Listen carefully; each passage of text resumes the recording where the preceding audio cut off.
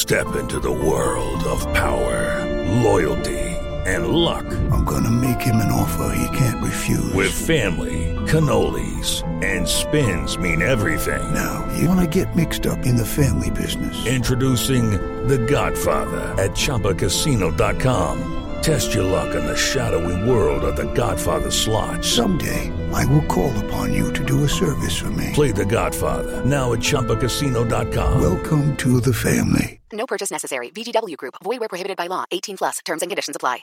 Judy was boring. Hello. Then Judy discovered ChumbaCasino.com. It's my little escape. Now Judy's the life of the party. Oh, baby, mama's bringing home the bacon. Whoa, take it easy, Judy. The Chumba life is for everybody. So go to ChumbaCasino.com and play over 100 casino-style games. Join today and play for free for your chance to redeem some serious prizes. ChumbaCasino.com. No purchase necessary. Void where prohibited by law. 18+. Terms and conditions apply. See website for details.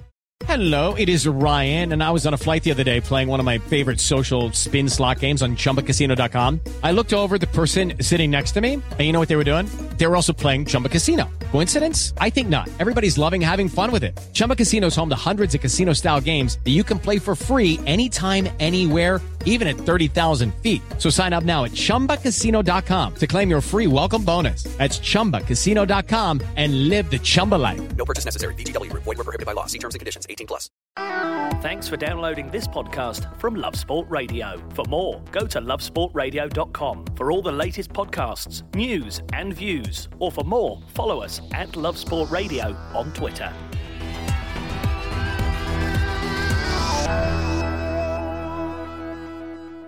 Hello and welcome to the Spurs Fan Show here on Love Sport Radio with me, Johnny Burrow, and Jamie Brown from the Daily Hotspur and Lee McQueen from Last Word on Spurs. Gents, it's been a very good week for Spurs. Spurs players in international action, Harry Kane scoring for England, the first test event for the new stadium, so lots of excitement there. And yet the biggest piece of Spurs news has on paper nothing to do with Spurs at all. This news today that Ole Gunnar Solskjaer has been appointed Man United manager on a permanent basis on a 3-year deal. Why could that be relevant? Oh, well, I think it doesn't. Is it relevant? Some of these major media outlets, why that's relevant.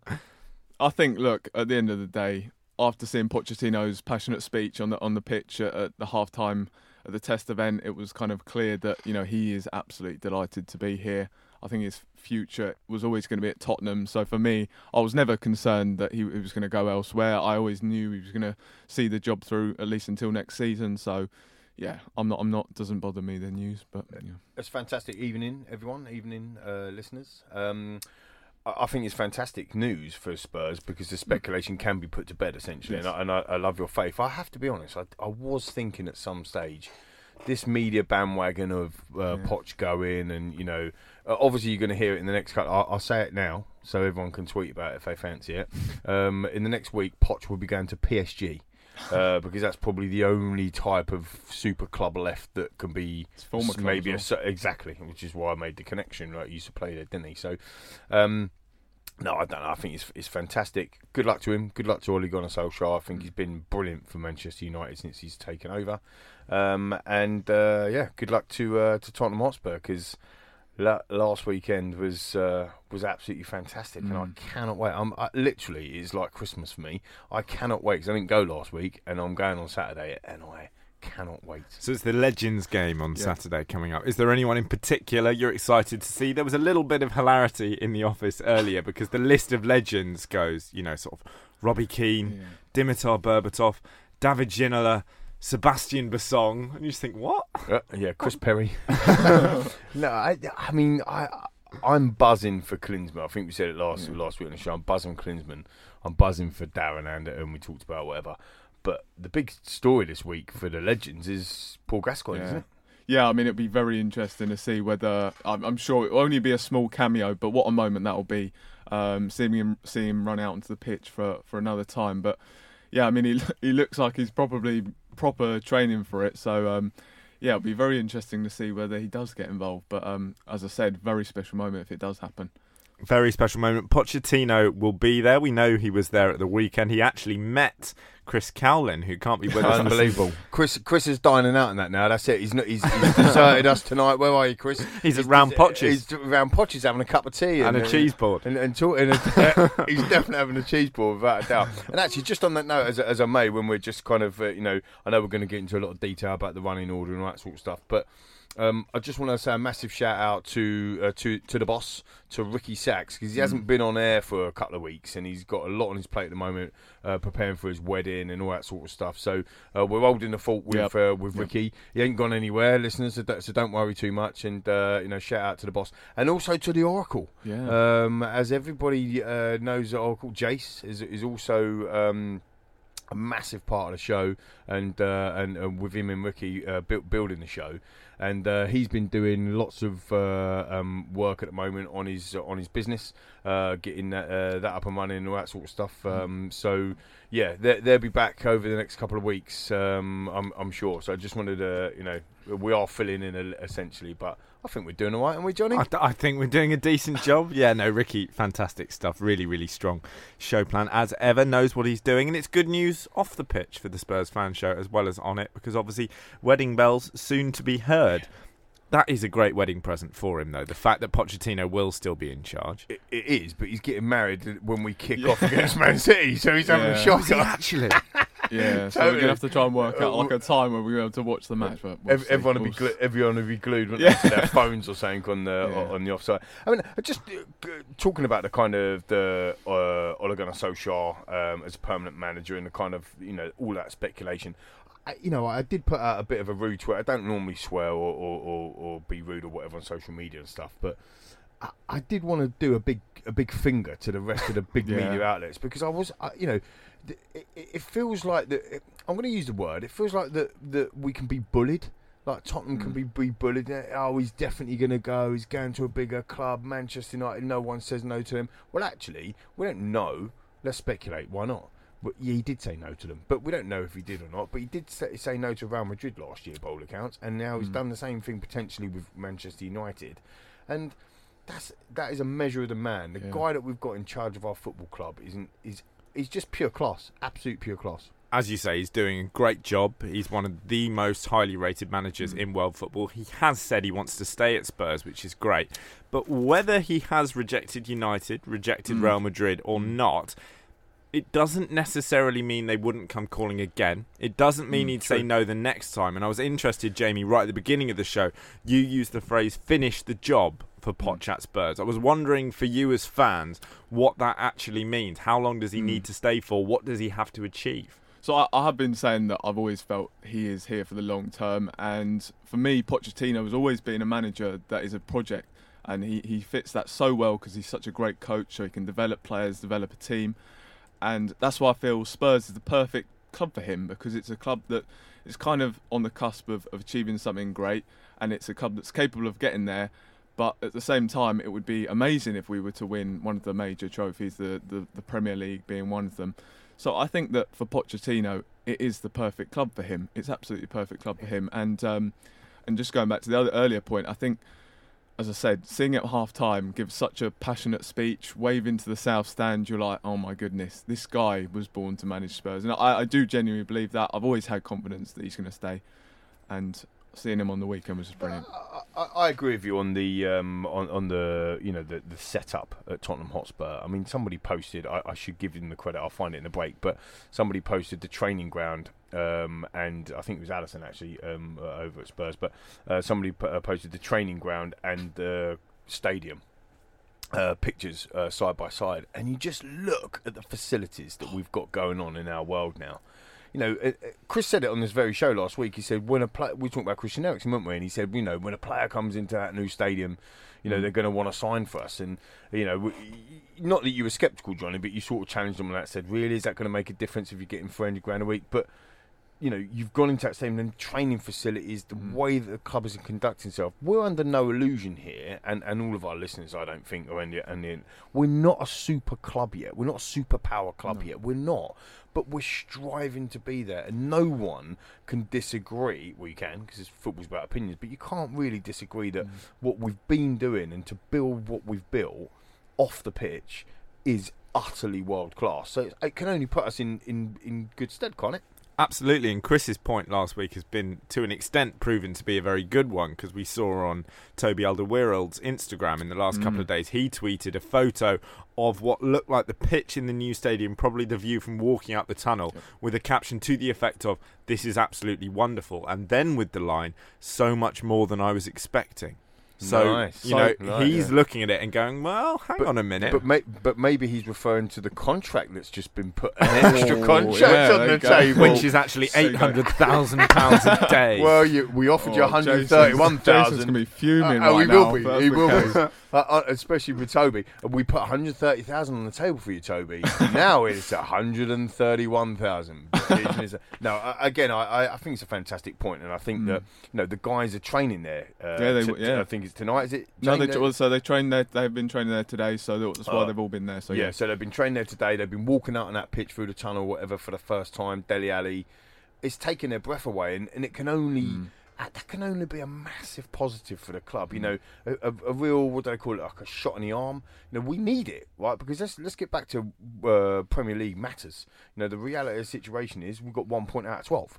So we need a bit of a shot in the arm, a bit of a boost. And everything that Pochettino talked about in his press conferences in the run-up to the new stadium, I will go in, he said, I want to get in there. And clearly, I mean, you were there on Saturday, James. It proved right, no?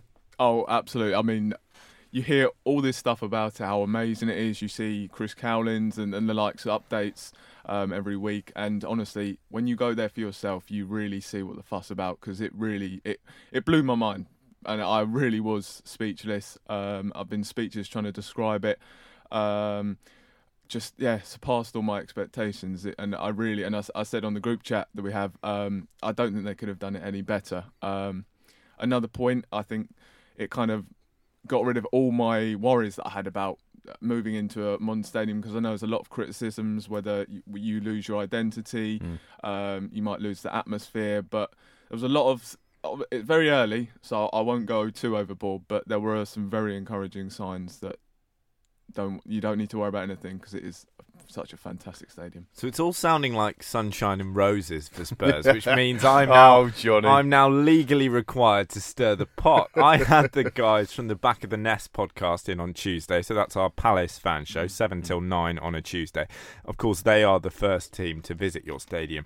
And they were fully confident, and I mean fully confident, that they're going to beat you and then be on the wind-up forever. They say, listen, we've got previous of raining on parades, and we're just definitely going to beat them. Do you subscribe to that view? Well, I mean, I can't echo Jamie's comments on the stadium yet, because I haven't been, so I'm saving myself for the Legends game, which we'll talk about later on Saturday. But from the Palace perspective, I've said on this so many times, and the listeners can pick me up on it, because I don't think we will lose in that new stadium this season to anyone. Like, you know, so and I'm confident that, you know, we've played one game there now, if we can count that, and we won. So I'm very confident. I think the atmosphere. Jamie, I'm going to throw that over to you and ask you this: what was your reaction like when you saw the wall, right, the south stand, kind of a third full? What was your reaction? Do you know what? So I mean, I got there slightly late, so I saw lots of people in the wall, and honestly, my jaw hit the floor when I saw it. It was honestly the most incredible sight. I don't react like that very often. I'm not a guy that sort of reacts to stuff sort of like that. When I saw it, I was just absolutely blown away. So what's that going to be like when it's full? 17,500 people in there. What's it? What do you? I mean, do you know what the other thing that kind of struck me? I mean, I'm really going overboard here, but I really do believe what I'm saying.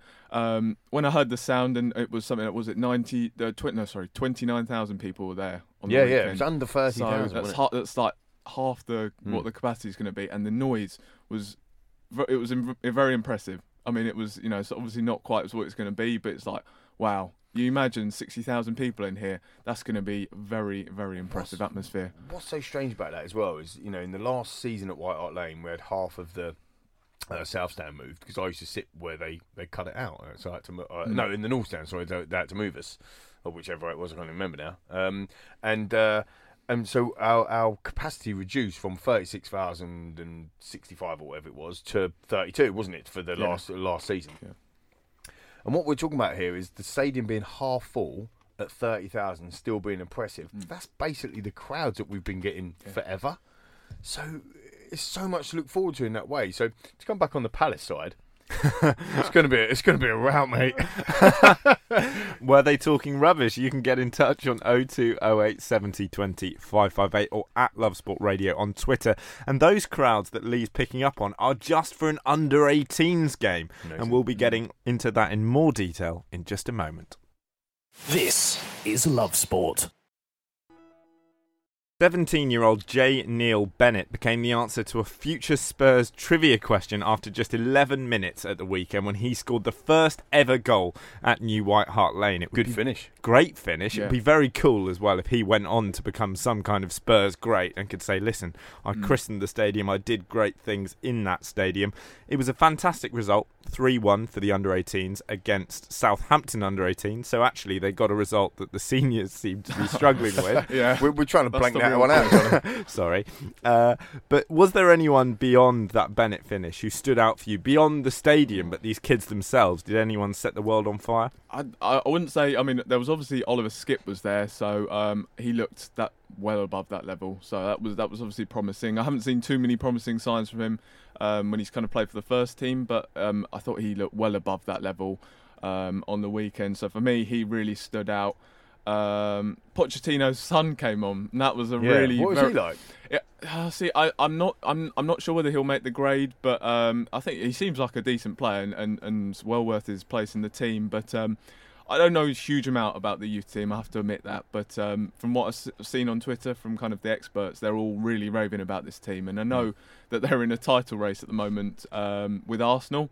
So I do believe that there's something like they've got a couple of games in hand over the Gunners. So yeah, it sounds very tight. But what position does Pochettino's son play? So I believe he's a winger. So okay, yeah, Poch was a centre back, wasn't he? Yeah, so very different. But I tell you what, that was a very special moment actually when he came on, because they announced his name, substitute Mauricio Pochettino coming on for Spurs. That was he's called Mauricio. Yeah, he's I think it's pronounced slightly differently. I think he's called. It's not Maurizio. I think it's called Mauriziaro. Yeah, well, it's like, right. So he's not gone for the full junior. Yeah. I always find that a little bit embarrassing when blokes do that. Yeah, it's a bit odd. But somebody will correct us, please, guys and girls out there. Correct us of what the pronunciation is. But it's. But is he any exciting. good, or is this a case of them going, all right, you're the gaffer's son, you can come along and play too?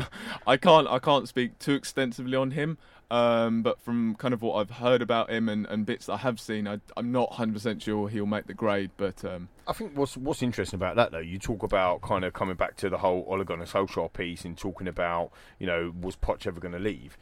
Like his son is embedded into the club. He's playing for the under-18s I take your point. It's just another little strand. That's pretty common. So this happens the whole time with, interestingly, lots of the United players' kids are at the City Academy, because the City Academy these days is much better. But it is a thing that clubs do quite often, where they'll do it, where they might take a disappointing younger sibling of a signing, which was actually what Torgan Hazard was seen Hazard, as a kid. He's now, of course, doing very well, but when Chelsea signed him, it was basically... He played, didn't he? Yeah, for Belgium. So there is another guy in our youth team, Timu Tainio's son, so Maxio Tainio or something like that. So, he's rocking up for Legends. Yeah, that's probably why he's been confirmed. That was it was disappointing actually, because I think he was injured, so that was disappointing not to have seen him. And then a very special moment is Dad coming out the next week. Another point I will make actually on the performance, you can see a lot of similarities between the first team and the under-18. So that kind of really feels like a thing that they've tried to integrate into throughout the whole setup, like a conveyor belt of talent coming through. It really did feel like that, and I did also see other people pointing that on Twitter. You can kind of see that just some similarities of the way they press, the way they pass, passing quickly. Again, it's very interesting. There's a whole fabric of the club. Yeah. And we talked about the ground, obviously, when we're still talking about that, and we talked about the facilities, talking about the youth teams coming through. Perhaps somebody could give us a call, 0208 70 20 558, and talk to us about if you know about the youth team and stuff like that. But what I love about that, there's that common thread, that kind of, if you like, that conveyor belt of talent, raw talent coming through. And by the time they get up to the first team, they already kind of know. It's a little bit like what England have done with St George's Park and what Gareth is doing with the youngsters coming through, and it's got very much a little bit of Man United flavour to that from back in the early 90s, and look how successful they were. So I do think the future is white, the future's Tottenham, but we've got to pick up some points, I think, starting next Wednesday. Yeah, I mean, I think another point on the facilities, you now look at the facilities that we do have. Can you imagine of that 10 years ago or so, or 20 years ago? It's just the progression that we've shown under ENIC and Daniel Levy. It really, I don't know, I just struggle to see how people can criticise them so much, because we're in such an amazing position as a club. They've literally left us on the brink of achieving something amazing. If they were to walk out tomorrow, they've left the club in an absolutely incredible state. Yeah, it's a great passionate point. And we talked. I'd done some crude figures last week, didn't I? If you remember, about I was very impressed. They weren't very crude. Well, I was crude. What was quite interesting, actually, I'd done a bit more research on that, and the figures weren't actually that bad or that crude, as you say, but. Coming in terms of, I think where football fans, and we're in the same boat, all football fans, a game of opinion, but where football fans differ than kind of the reality of normal life, and this is where people box football and, it's not the same, it's different.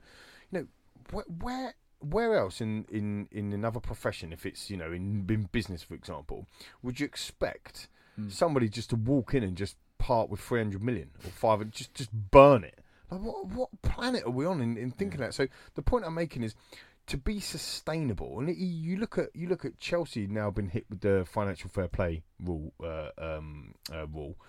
Man City with a transfer, by the way. Man City have now got the same thing. I'm not sure whether the City one's confirmed. Well, the rules, it's different rules that they're in breach of. So with Chelsea, it's not actually a financial fair play thing. It's about rules of signing under 18s. Oh, okay, fine. With City, I think it's still only allegations, but that is more specifically financial. Fine. So forgive me for that, for my stats not being correct. But I was going to go on to say Birmingham have definitely breached financial fair play. Birmingham rules, have been done for it. And they've been done, and they've got 9 points deducted. So the point I'm making is to be a sustainable club or a sustainable business, or even to have a sustainable relationship or a sustainable marriage or anything that's sustainable. Sustainable marriage. Well, think about this. Think about where I'm going here, Johnny. Like, you look at anything sustainable, it has to be able to work and have a balance. And that's what Daniel Levy, that's what pray my girlfriend's not listening. Yeah, exactly. So, I'm talking about a balance of where we go down football and drink beer and they have to, put up with it. But no, all jokes aside, there has to have a balance, and that's what that sustainable factor is. So a Nink coming in and running the club, they're not going to. We already know, every Spurs fan on the planet knows that a Nink or Daniel Levy and the guys, Joe Lewis, is not going to just put 300 million in the club. They're just not going to do that, because they run a sustainable business or a sustainable club. And what they've done is that, yes, they've got what else you want to call it, they've raised the money against the stadium, they've mortgaged the stadium, right? But at the end of the day, it's all within the financial fair play, it's all within the rules of being able to do. And that's why I love what we're doing. And we talked about this last week, and I'll echo it again. I want to win stuff 100%, but I would rather win it the right way than the wrong way. And that's a little bit like, would if we're in the Champions League final, please make that happen. If we're in the Champions League final and Kane dives and gets a penalty, we didn't win it in the right way because it was a dive. That, but of course, 100%. That's what I'm saying. I'm saying that. But actually, in the wider picture, to be able to look at the training facilities, the stadium, the youth team, they're coming up, they're playing the football, the development of why does Tottenham Hotspur as a club get a lot of stick, for want of a better expression, because they're developing their players? I think it's a complete opposite to that. It should be rewarded. It should be applauded. It should be the way we should be doing. But people applaud other managers for spending 350 million and finishing 6th. Don't get it. talking of the Spurs manager, I want to return to his son just quickly because our expert producer Laurie has informed me that Mauricio Pochettino's son is called Maurizio Pochettino, but it's spelt with a Z rather than with a C. And I also wanted to suggest that while he may not make the grade, there are other examples of managers' sons who have gone on to do good things in the game, even Argentinian managers. So Giovanni Simeone is the son of Diego. He recently got a big money move to Fiorentina and is scoring quite a lot of goals in Italy. But the person who will really have pressure on them in terms of footballing legacy, spare a thought for Benjamin Aguero. So Benjamin Aguero, right, is the son of Sergio. He's the grandson of a certain Mr. Diego Maradona, and his godfather, obviously not genetically relevant, but still, Lionel Messi. So good luck to you, Benjamin. This is Love Sport. You are listening to the Spurs Fan Show here on Love Sport Radio with me, Johnny Burrow, and I'm delighted to be joined in the studio by Lee McQueen of Last Word on Spurs and Jamie Brown of the Daily Hotspur. Obviously, the big news for Spurs outside of the club today is that Ole Gunnar Solskjaer has been named United's permanent manager on a 3-year deal. Pochettino had, of course, been linked to it, but in terms of the Argentine's demands to the club, to Tottenham, to strengthen, for example, the playing staff, or he'll walk. Do you think he might lost a little bit in negotiating power here? I've not always been fully convinced that it was kind of someone's fault. I feel as though the transfers have always been they've always been on the same page, Daniel Levy and Pochettino. I think it's just been a case of that Pochettino is very picky with who he signs. The right player wasn't available. And as we've mentioned, this new stadium, there was so much money has been pumped into this new stadium. There was obviously going to be, we were going to miss out on maybe signing players. So for me, it's never been about whether he needs the leverage. I think it's just a case of the leverage. Nice. I like that. The leverage. That's good. I think it's a good question. I think that for me, we're heavily linked this week with Everton as our right back, 20 million for Kieran Trippier. That's been quite heavily, I know. And again, Jamie's just like, oh please. so there is going to be some restructuring around. I think what one thing's absolutely clear. Yes, Ole Gunnar Solskjaer's got the job at Man United now. Well done to him. But when you see Pochettino's comments on Saturday, I know Jamie, you were there. And a friend of the show, Paul Coity, interviews. He does all the halftime stuff and whatever, and all the post-match stuff with Spurs. Brilliant guy. When he interviewed Pochettino, Mauricio said this of Tottenham Hotspur: "I got the same feeling on the last day when we left White Hart Lane. We were crying, and now the first day here at the new stadium, it's the same emotion. We are nearly crying. Just how important has it been for Pochettino as a manager during that time to oversee the club into the new ground? Bearing in mind that the all of the money and all that sort of stuff, and basically what you've just talked about there, Johnny, before. I mean, I think the quotes don't really do it justice when you see the passion, when you see what you said earlier. He's waving at the South Stand and stuff. He was a proud man, wasn't he? He ain't going nowhere. You really do have to see the video of how special the moment is. That, as you mentioned, it's the waving at the South Stand as if this is my 12th man. So it really kind of felt a very significant moment in him coming and saying all that.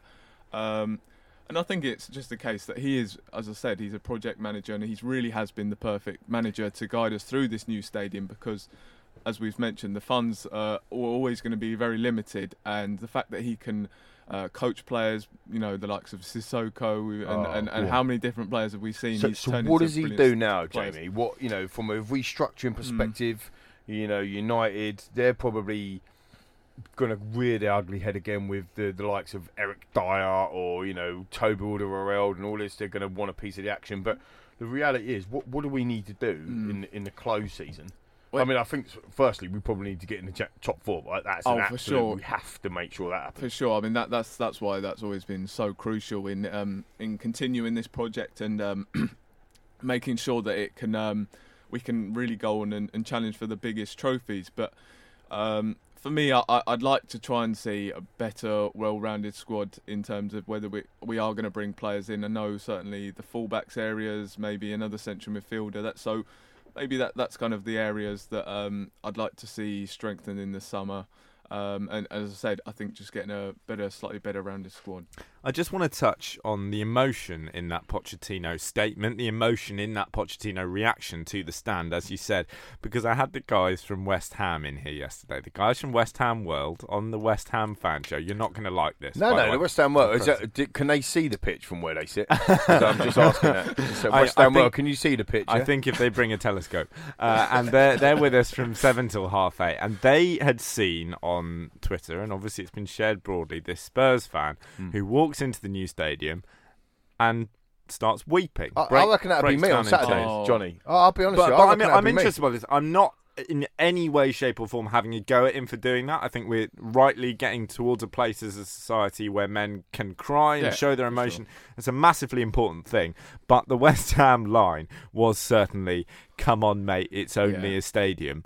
What are we saying? So, for me, I actually experienced what it was like to be there. And as I mentioned, I'm not someone that reacts to sort of stuff. I don't get emotional. But it was like, wow, this is absolutely stunning. And as I said, it really, you feel like White Hart Lane. And that's what makes the stadium so special. And that's why I rave about it so much.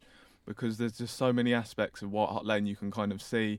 As I said, it was kind of the perfect way they've done it. So it was very harsh of, I think, of Spurs official to kind of put a reaction out like that. But, that's just the way it is, it's a special stadium. I think it's fantastic. I love it. I wear my heart on my sleeve. I think it's phenomenal to do that. And the reality is, we could have been in that London stadium.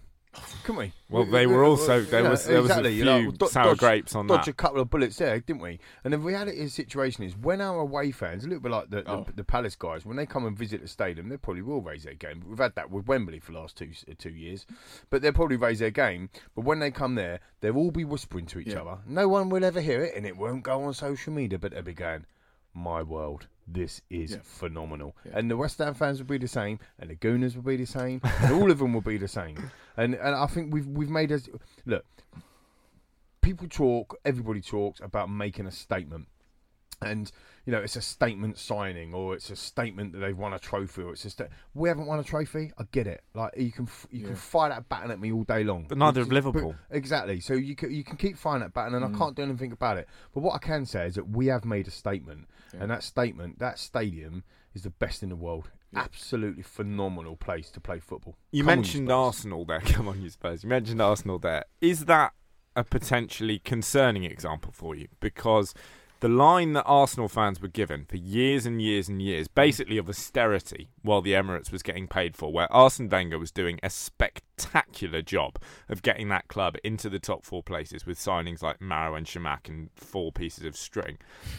After that, the promise was always going to be that, listen, we'll have this stadium, we'll have the money not going into the stadium, so we'll create this wonderful squad of world-class players. We'll challenge for everything.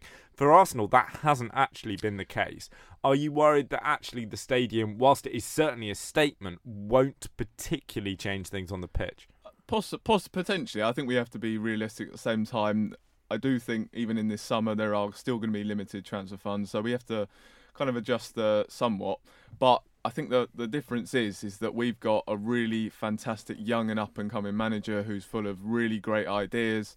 Arsene Wenger, as much as I respect him, and I think he was just a brilliant manager, towards the end of his tenure, he was kind of losing, not getting everything right that he was at the start. He wasn't quite the same manager.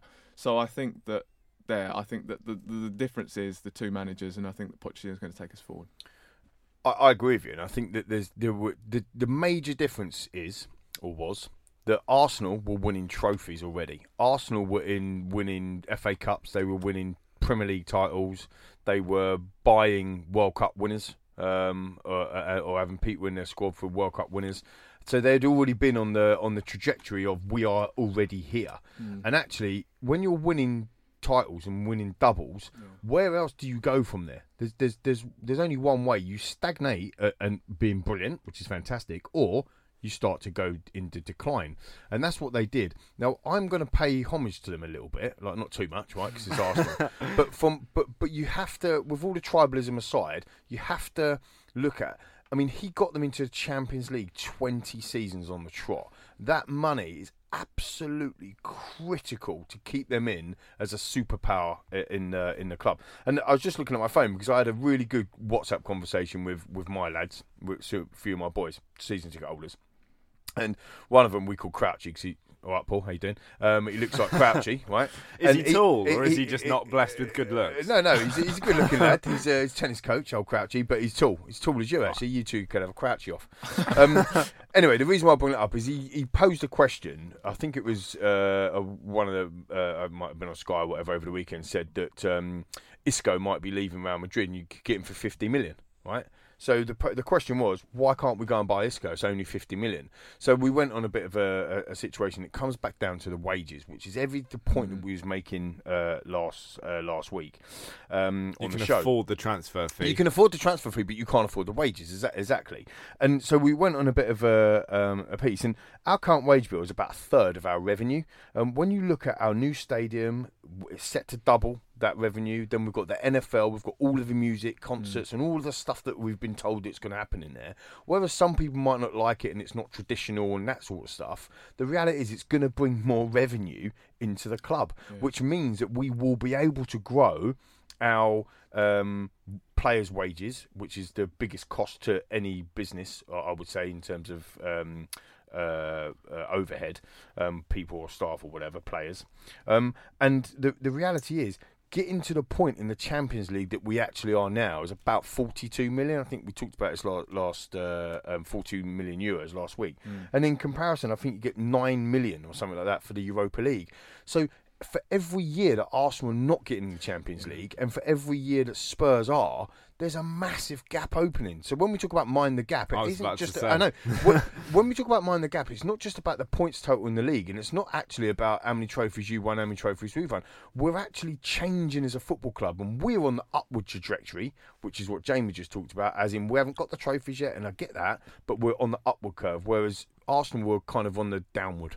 Spurs, and that's the difference. That is the difference. Spurs, of course, looking to the future, but there is time to look back to the past. And at the weekend is test event number 2 in the form of the Legends game. This is Love Sport. You are listening to the Spurs Fan Show here on Love Sport Radio with me, Johnny Burrow.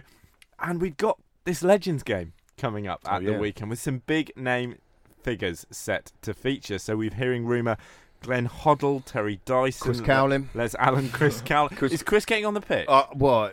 He's dining out tonight with Pochettino, isn't he? So who knows what's going to happen? Maybe you said, listen, where does he play, Chris? I see him as a kind of right back. Oh, I was literally going to say right back. I say left back in the dressing room. Very good, very good. I don't know. I think he could do a job.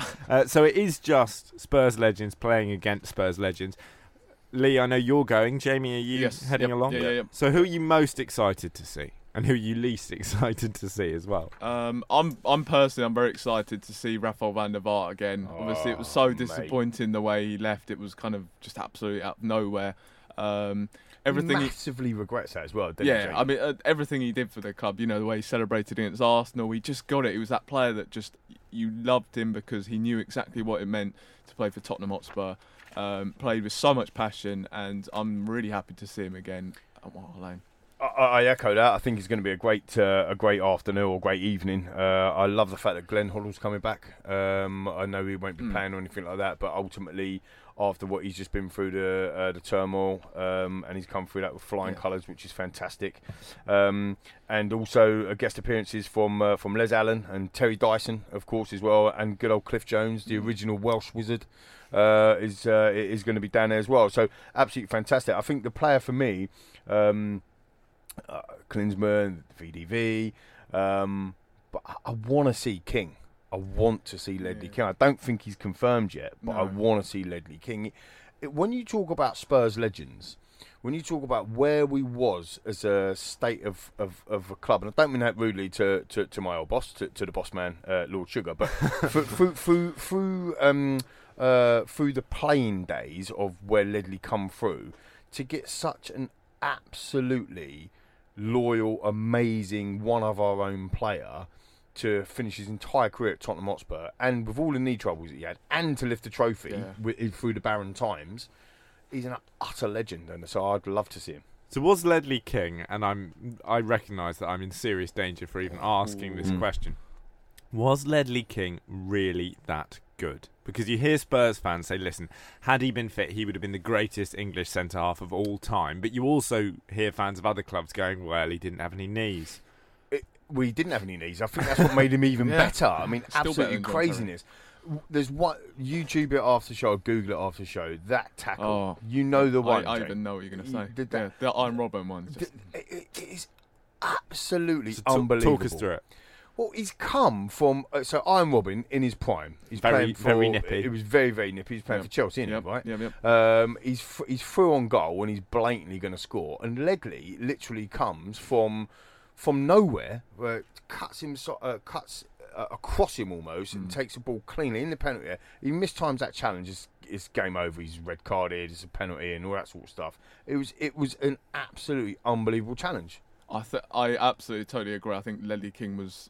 I have no doubt he would have been one of the finest centre halves, English centre halves of his generation. Certainly, he was absolutely brilliant. I think I remember bringing back to the point Chris made last week about how he went up to Liverpool to support the boys because he was. He had that. It was me. Lee. Sorry, Lee. We've got to give Chris some credit. He hasn't done. And yeah, it was just So he did. He went up on the bus and he played for Liverpool, and that's how the story goes. And I don't tell it very well, but that's how the story goes. And in a perverse sort of way, I think his injuries done Tottenham a favour because he stayed. Because he stayed. Yeah, and do you think he wouldn't have done? No, I'm not sure, because I have actually had the absolute pleasure of speaking to Ledley on a couple of occasions when I've done some events for the Tottenham Hotspur Foundation in the past, and he does seem like he's a Tottenham man, like it is his club, and that is it. So he might not have, but like you said last week, Johnny, 300 grand a week, Christian Eriksen going to Real Madrid tonight, you don't know. I don't think he ever really got tested because people wouldn't go near him because of his knees per se.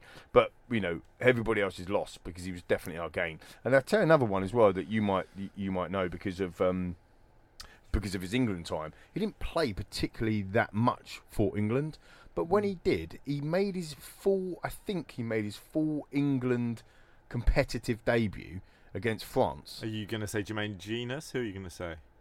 Ledley King. I'm talking about Ledley King. Yeah. No, this is the thing. He made it against France when we were absolutely outstanding, and we lost in the last minute, I think, in the Euro qualifiers.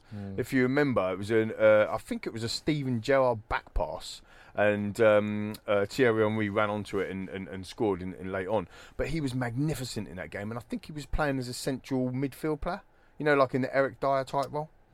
He got 21 England caps, to be fair, which is not bad for a man with serious injury problems. Easily could have got 60, 70 if he didn't have the injury problems. Utter legend. So I'd like to see Ledley get involved. And he's only 38, so he's not he's not even that old. I think the other player that I'm really looking forward to seeing as well is Robbie Keane. Because there's something about Robbie Keane that when you look at him and his structure, and you don't look at him and go, out and out goal scorer, do you? Don't look at him and think he's good. But he's a record goal scorer for Republic of Ireland. Absolutely outstanding for us. And yes, he left to go to them lot up the road in terms of Liverpool and then came back. But he's been absolutely fantastic for us. And the celebrations, the energy. Again, I think another one that kind of gets the Spurs way. Yeah. It'd be nice to see them sort of bring out some of the old celebrations, when Robbie Keane's, cartwheel and guns, and then... do you reckon he's still got that in the locker? Totally, Come on. Do you reckon the old limbs can handle it? Okay, yeah, actually, yeah, who knows? And then obviously Klinsmann doing his dive, that'd be, That would be a good one. That'd be great to see. But. I think the other thing that we need to kind of touch upon a little bit, and we probably did before the break as well, is Gaza. Because to see him play in a Tottenham shirt again would be absolutely incredible. But I just wonder whether or not he's actually been like I'm not sure whether he's actually been confirmed that he's come. I mean, his Twitter feed definitely seems like he's come. He's training. He's got the running. He's got the hoodie on, and I think the Ricky Villa as well. Elite athlete. No, I think Ricky Villa put the Eye of the Tiger music over the top of it, and it was fantastic.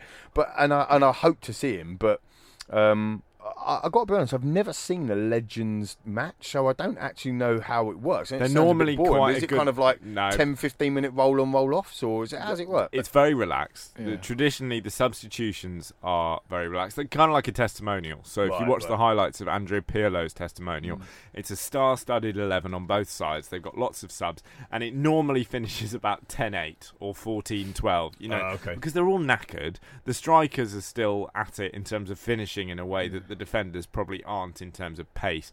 And also there is an element of, for example, if Gaza is on the pitch, people are going to let Gaza score a goal. Right? It's not there to be a hyper-competitive fixture. It's there as an exhibition. It's there as a celebration. And it's there as an acknowledgement of not just the stadium itself, but the achievement that it represents. Current players will, of course, also be in action coming up because they'll be taking on Liverpool, but they have also been playing for their countries this week, and we'll be touching on that in just a moment. This is Love Sport. Harry Kane scored again for England. It was a penalty. Everyone knew where he was going to go. Harry Kane knew where he was going to go. The keeper knew where he was going to go. Didn't matter. But more significantly than just a Spurs player being on the England score sheet, he's been admired by a different England talent. And could this be good news for Spurs? What was that? You talking about Tammy Abraham? No, so the one I was talking about is Jadon Sancho. I'm not sure if you've seen this link, but Jadon Sancho has spoken of a special relationship between him and Harry Kane. Do you think there's any possibility of him ending up at Spurs or them playing together somewhere else? Yeah, I mean, it's always difficult talking very hypothetically, but maybe he'd be the guy if Christian Eriksen was to leave, whether... he got an offer from Barcelona or Real Madrid. We don't know. I know he's a very different player, and lots of people will probably have a go at me. But I think that Jadon Sancho quite possibly could be the guy to replace him. I think if you look at the front line that would have for us, it would be Son, Dele, and Sancho, and that just sounds very strong. Couple of things on that. I agree with you. I think that firstly, Johnny, when you said about another English talent looking at Harry Kane, I thought you were talking about Prince Philip when he's getting his MBE. No, I think that if you look at the way England are playing, actually, Kane's dropping deeper to get the, if you want to call them false nine or inverted wingers or whatever the hell you want to call them, Jordan, Sancho, and Sterling.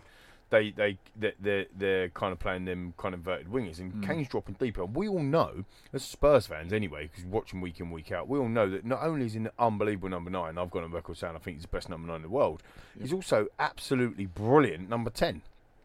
And actually, you could look at changing the system a little bit if an Eriksen goes and we can't replace him or whatever, dropping Harry Kane into a 10 and either getting another a bigger striker or number 9 in there, or playing this inverted way and bringing. So there is some options, I suppose, is what I'm saying. I'm not saying that I would do that, regardless of what I would do, because I'm not the Spurs manager.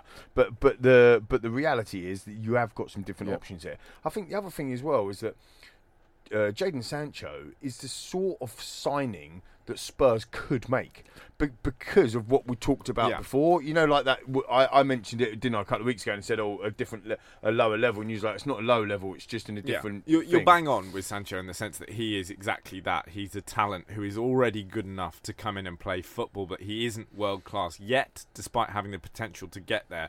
I think financially, Sancho might be a bit much. Yeah. I think Dortmund have gone on record and said 90 mil plus. Yeah, so they were kind of talking about the Dortmund sporting director came out and kind of said that even for the biggest clubs in the world, it's going to be impossible to get Jadon Sancho. So as much as we were talking about it, I think it's, as you said, I think financially it's going to be very difficult.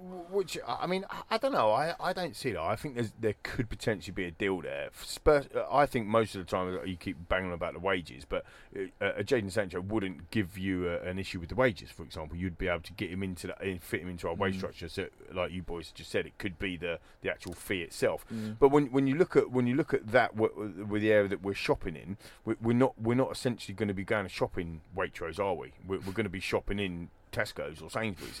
So therefore, what types of individuals are we gonna go and get within them areas? Because you've got the Jack Grealishes and you've got the Again, I'll bring up another one in terms of international duty, because Gareth Southgate come out this week and said that Jack Grealish is not getting the side because he's not playing in the Premier League, which I thought was quite interesting, because Hudson-Odoi is playing in the Premier League, but he's not actually playing in the Premier League, if that makes sense, but he's still picking him. So I thought that was quite interesting. But the reason why I bring that up is because we're heavily linked again with Grealish, which I think in the thick of it is that kind of Sainsbury's, Tesco's type signing. And also, on the back of that, Declan Rice. Because people were saying about Eric Dyer, and he did get injured, and that is a big concern for me, because he was just coming back and he's got a big knock, and I'm not sure he's going to be fit enough to play against Liverpool because he went off limping. But a Declan Rice, again, he would fit perfectly into... I'm not saying he wouldn't fit perfectly anywhere else, but again, wage structure and all that sort of stuff, you could sign a Declan, couldn't you? Yeah, for sure. I think if you look at the likes of players that Pochettino's worked really well with in the past, it's young English players. So I don't think that any of us should be turning our noses up at these sort of players. I think Jack Grealish, actually, a player that Spurs fans were kind of looking at in the summer and thinking, I'm not sure if he's good enough. I think he's been really, really good this season. I have to say, I was one of them, so I'm not going to say I was one of them. So he's not good enough. But I don't think he's good enough. I was kind of the same. I've seen quite a bit of him in the Championship this season. I really have been impressed, and I do think that whether he is that whole thing, if he had been another nationality, he would. I think. Well, he could play for Ireland, by the way. Yeah, Alan Declan Rice. That's Ireland Young Player of the Year, Declan Rice. You make a good point actually about that, and again, the whole kind of Waitrose, Tesco's thing. Other good supermarkets are available. They are available, right? Like, so, Ferrari versus BMW, for example, both brilliant cars, but one's a Ferrari. So the point is that we're not shopping in the Ferrari market; we're shopping in the BMW market, and therefore, is that going to be good enough to, for the fans? If we go and sign a Jack Grealish or a Declan, is Declan Rice as good as signing as a Ndombele, who plays in the same position? The argument for Pochettino will be it's not about the car, it's about how you drive it. But we'll be talking more about potential signings in just a moment.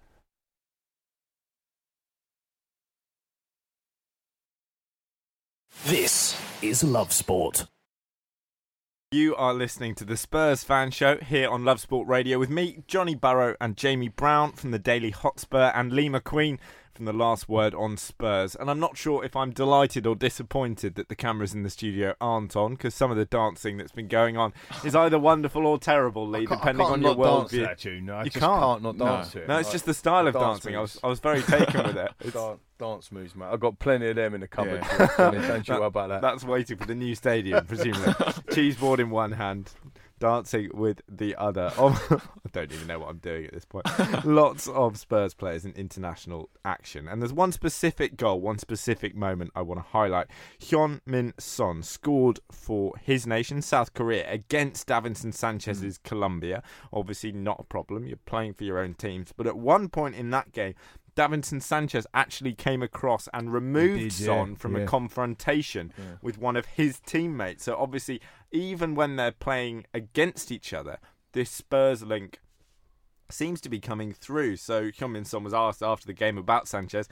He said, Davinson, I'm really, really, really good friends with him. I'm happy for him. He's been playing an amazing season.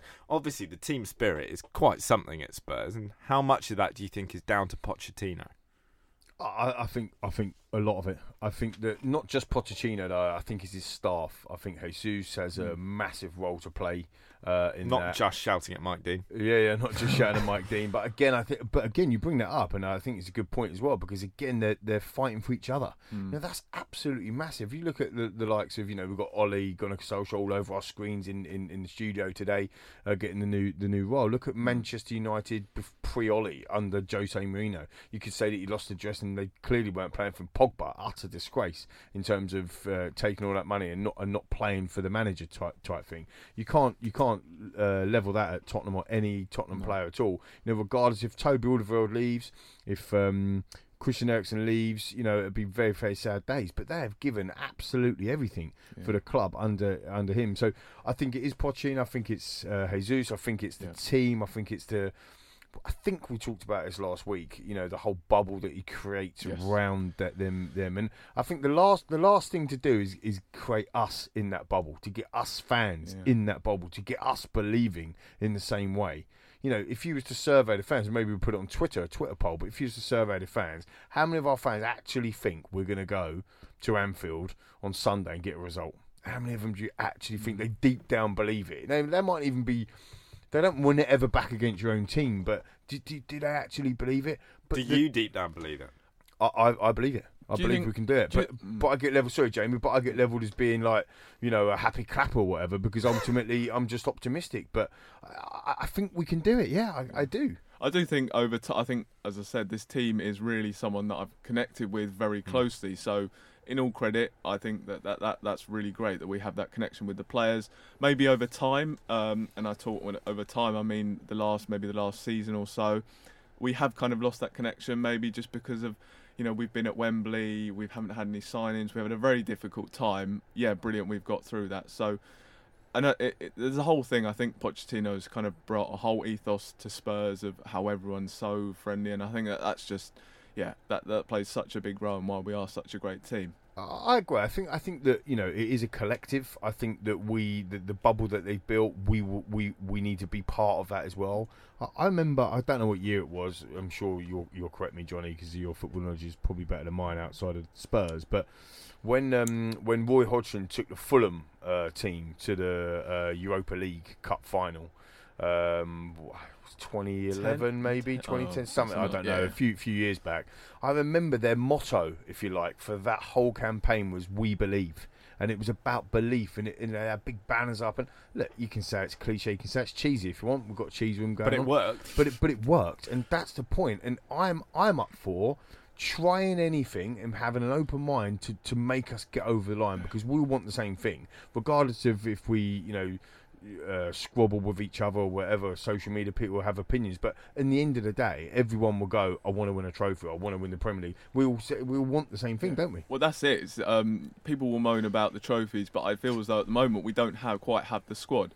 Long term, we're going for the biggest and best trophies, the Premier Leagues and the Champions League, and to do that we need to be playing in Champions League football, so that had to be the priority this season. So Pochettino, he's looking long term, and that's why he prioritised the Watford game perhaps over the Crystal Palace game in the FA Cup. So it's things like that where you have to look forward a bit more and realise that what Pochettino's doing.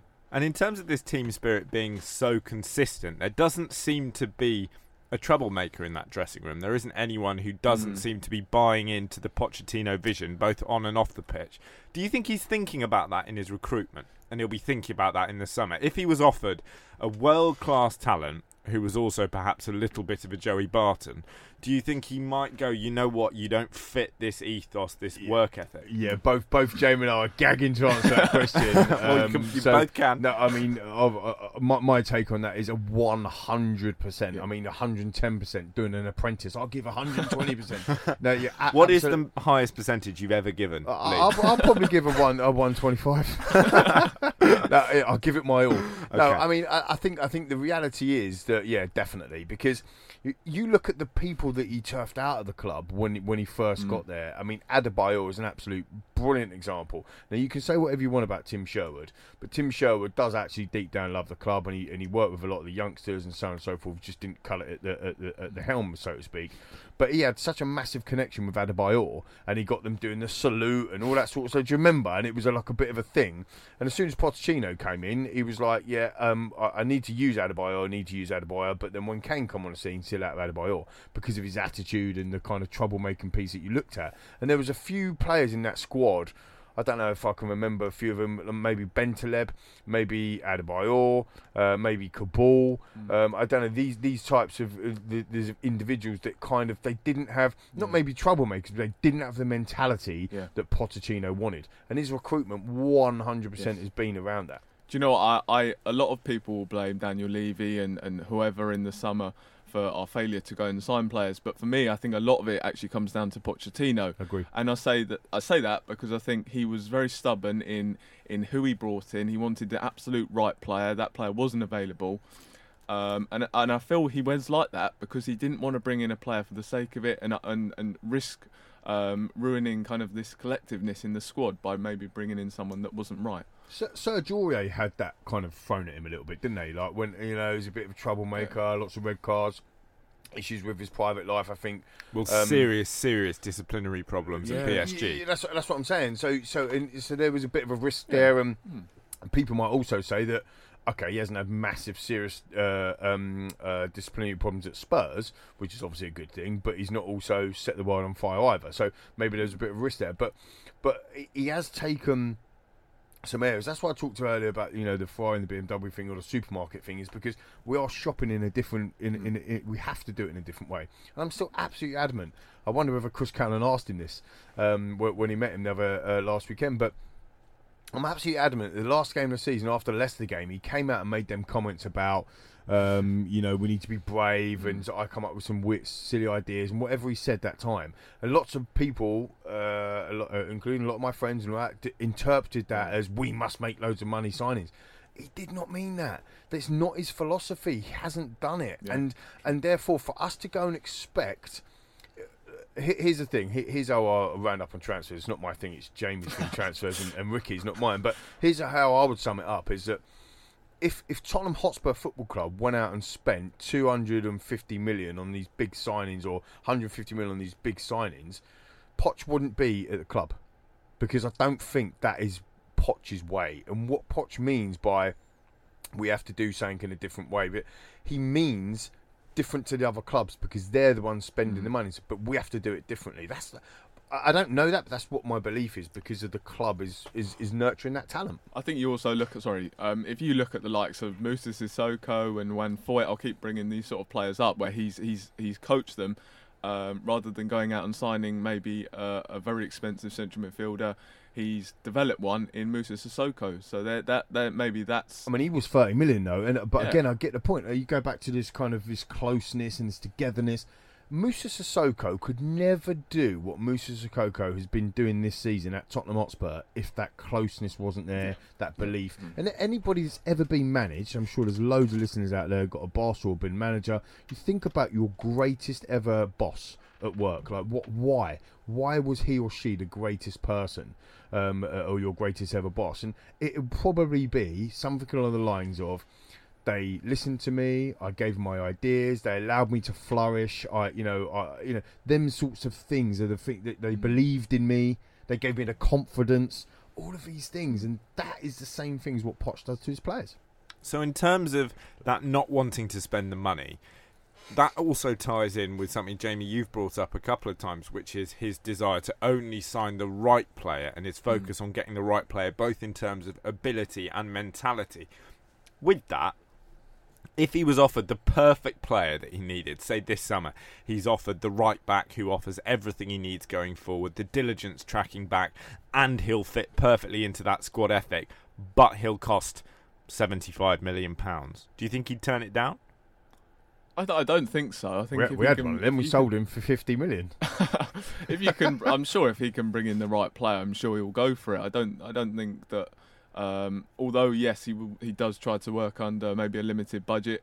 In reality, will we sign a £75 million right back? I can't see it happening. But I wouldn't see him personally turning it down. But bringing it back to where he's cautious and trying to sign the right player, I think. How many players has he gone through that have been absolutely rubbish? The likes of Janssen and Kudu and G. So he's got, I'm sure that in that respect, he's also very careful in just going out and signing the right players. And that's a example of where you've got to be careful. I think it's also a collective. We're talking about democracy at the moment with the whole Brexit crisis going on. And I think it is a bit of a democracy, or it's definitely a collective at Tottenham Hotspur. It's not Maurizio Pochettino saying yay or nay. It is a collective between his team. And again, any brilliant leader, anyone will tell you in whatever walk of life, business, whatever, sport, any brilliant leader has fantastic people around them. In actual fact, if you walk into your boardroom and you are the most cleverest person in that boardroom, then you're doing something wrong, because you need to have more clever people around you than you yourself. You know what I mean? It's assembling a fantastic team. So the reality is, if he's got 4 or 5 advisors, Daniel Levy, it's Pochettino, and you've got the guys in recruitment, and Jesus, it is a collective to say, what's the risk here, or what's the reward? Do we bring in a Cristiano Ronaldo? That'd be amazing. Do you bring in a Cristiano Ronaldo for 75 million or 100 million and pay him what he wants and all that sort of stuff because he's going to get you goals and blah blah blah? But does that then have a massive effect on the rest of the team. Like bringing in Ibrahimovic was a genius, if you like, for Manchester United a couple of seasons ago, become top scorer.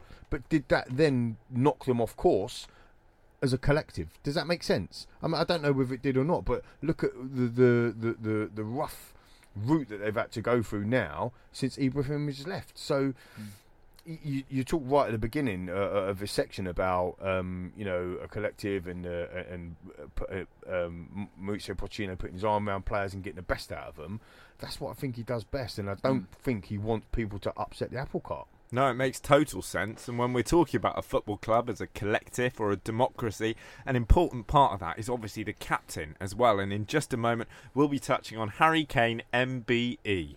This is Love Sport. You're listening to the Spurs Fan Show on Love Sport Radio, and often we use our breaks, well, for various different things. Sometimes we have a chat, sometimes we switch off, sometimes we throw things at the wall. But on this occasion, we had a very focused break. We were giving some loving, weren't we, Johnny? We were talking about Harry Kane, and I was saying I cannot imagine what it's like to be a Spurs fan, because I, as a non-Spurs fan, just love the man. And today he's received his MBE for services to football after, of course, winning the Golden Boot at the World Cup. But it's broader than that, because he, of course, has been a very big part of Gareth Southgate's bringing not just good football back to England, but a belief and a unity in that England football team. Very interesting comments from young Chelsea striker Tammy Abraham on Kane. He said, "It goes to show, keep working hard even if something doesn't go your way, just keep going again." He's had so many loans that probably haven't gone as well as he'd have liked, but he's one of the best strikers in the world now. Lee, I'm with you that I think he is the best striker in the world, 100%. bar none. How important is he, both as a footballer and as a man, for Tottenham Hotspur? He's so important. He's priceless. He's irreplaceable. He's like whatever else you want to say. I mean, he's one of our own. So you can't. I don't think you can get much better. If Harry Kane wasn't one of our own, we would still be lashing accolades on him like we are. But the fact he's also one of our own is utterly ridiculous. I love it. To sing his name, to see him in the pitch, and obviously we're on a Spurs fan show, so all of our listeners are, majority of, I suppose, are going to be Tottenham fans. But what people don't see when they see him playing for England is what we see week in, week out when he plays for Spurs, and he's just so much more. Even though we've all agreed that he's the best number 9 in the world. Some of the balls he can play, some of the passes he puts through. The pass he played for Jadon Sancho against Czech Republic, he's not looking at the ball. He's not looking at the ball. He's not looking at Sancho. He's not looking at the defence. He knows exactly where that back line is. He knows exactly where the runner is. And he weights it perfectly. It's absolutely unbelievable. I'm a massive believer, and this is just my belief, but I'm a massive believer in working hard. I think that if you work hard, I know, but you'll be surprised, right? I do a lot of work with colleges and universities and all that sort of stuff, and do talks and this, that, and the other, and there's so many people that don't get that concept, but there's one thing that runs through every single successful person I've ever met in my life. There's one thing that is in common, and that is working hard. You work hard, decide what you're going to do, work hard, then go and achieve. And that's what Harry Kane's done. He works so hard at what he wants to be. He's identified, he's decided, I want to be that. He works hard at it, and now he's achieving it. I think he's an absolute credit to English football. Yeah, for someone like myself who's very involved in competitive sport, even for me in a different sport, I'm a runner. He is such a huge role model for me in the fact that he's faced so much adversity in terms of going out on loan, it not working, maybe not looking like he'd make the grade at Spurs, but he's kept on pushing through, and he's now the best striker in the world, as we've all said. So for me, it's that fact that he showed so much resilience. To keep going and keep going for his dream of becoming the best and playing for Spurs, and that's what I love about him so much. I think you're making an amazing point there about kind of that adversity piece and going out on loan, and I think Tammy Abraham in the article in his quote said that as well, like how many times he's gone out on loan, and again there's that ability to people taking the mick out of him or the way he talks sometimes or whatever it is. To be fair, he does talk in quite an odd way. No, he does talk. He does talk in a weird way. So did Beckham, but we all love Beckham as well. But look, I think in society nowadays, everybody's got an opinion with social media, and you can just put flash comments up there and this, that, and the other, and to be able to just knock that to one side and go, this is what I'm doing, this is what I can do. He's a father. He's got 2 beautiful girls. The guy is mature. I mean, he's only 24 still. Yeah. You just think, what on earth? Like, this guy's got his best years ahead of him yet. I think the interesting thing is, before the break, you talked about kind of Captain Kane, and of course he is for his country, but he's not for Spurs, and that's quite interesting. We've got the World Cup winning captain that captains off our great football club, but we've also got a leader in Kane. And we talked before when we lost to Southampton and we lost to Burnley, and I was questioning leaders on the pitch, and have we got them leaders there? Kane is that leader piece, and I just wonder whether or not we're going to start seeing a different type of role with Harry Kane if we can mix up them signings and do something different. But he's a credit, no doubt. Does it bother you at all, even slightly, that from the years of 2001 to 2002, Harry Kane was on the books at Arsenal? Does it bother any Arsenal fans at all, even slightly, that they took our prized possession in terms of Sol Campbell? It's it doesn't bother them. They shove it in our face. Yeah. So I mean, I wonder how they feel when he's ripping his mask off and celebrating a White Hart Lane. So I wonder how they're feeling right now. That goal was absolutely. Was that the one from obscenely wide? Yeah. And it was right down my throat because I was sitting right behind that. I was in row 6 behind that goal.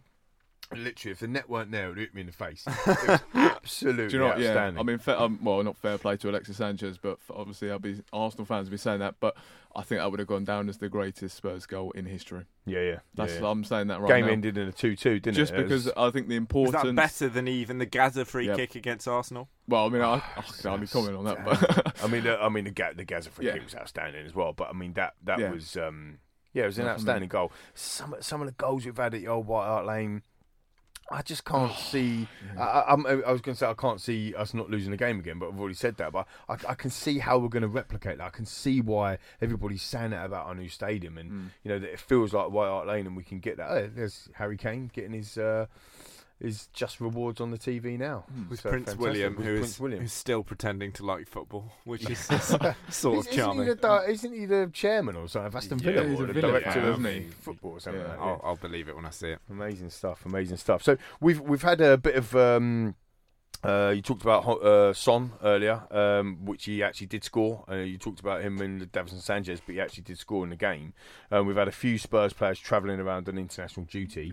I think Christian Eriksen was absolutely, again, instrumental in the 3-3 draw, which was a bizarre game. I don't know if any of you saw the highlights. They were 3-0 down, and they were ripping them a new one. And then Denmark just come back, I think, in the last 5-6 minutes. Christian Eriksen, one of the balls that he put through, it wasn't an assist, but the chance he created was absolutely sumptuous. I was licking our lips against Liverpool for that. Outstanding. We talked about Eric Dyer limping off, which is, again, it's a bit of a bummer, Jamie. Do you think? Yeah, I mean, it's just typical Spurs that we send these players off and they go and get injured. I think another one we saw was Serge Aurier go off. Very worrying about him. And Trippier's already injured. Yeah, because I've seen signs from Serge Aurier, very promising. So I do want to keep seeing more of him. I think the fullbacks are an area I speak very passionate about. I really get annoyed that there's no continuity and they keep swapping. So I do want to see more of Serge Aurier and see what he can do. But is he injured? Have we got an update on that? So he's not playing. No, so it's nothing's confirmed yet, but it's looking like 2 to 3 weeks out. Oh no, so he's properly out.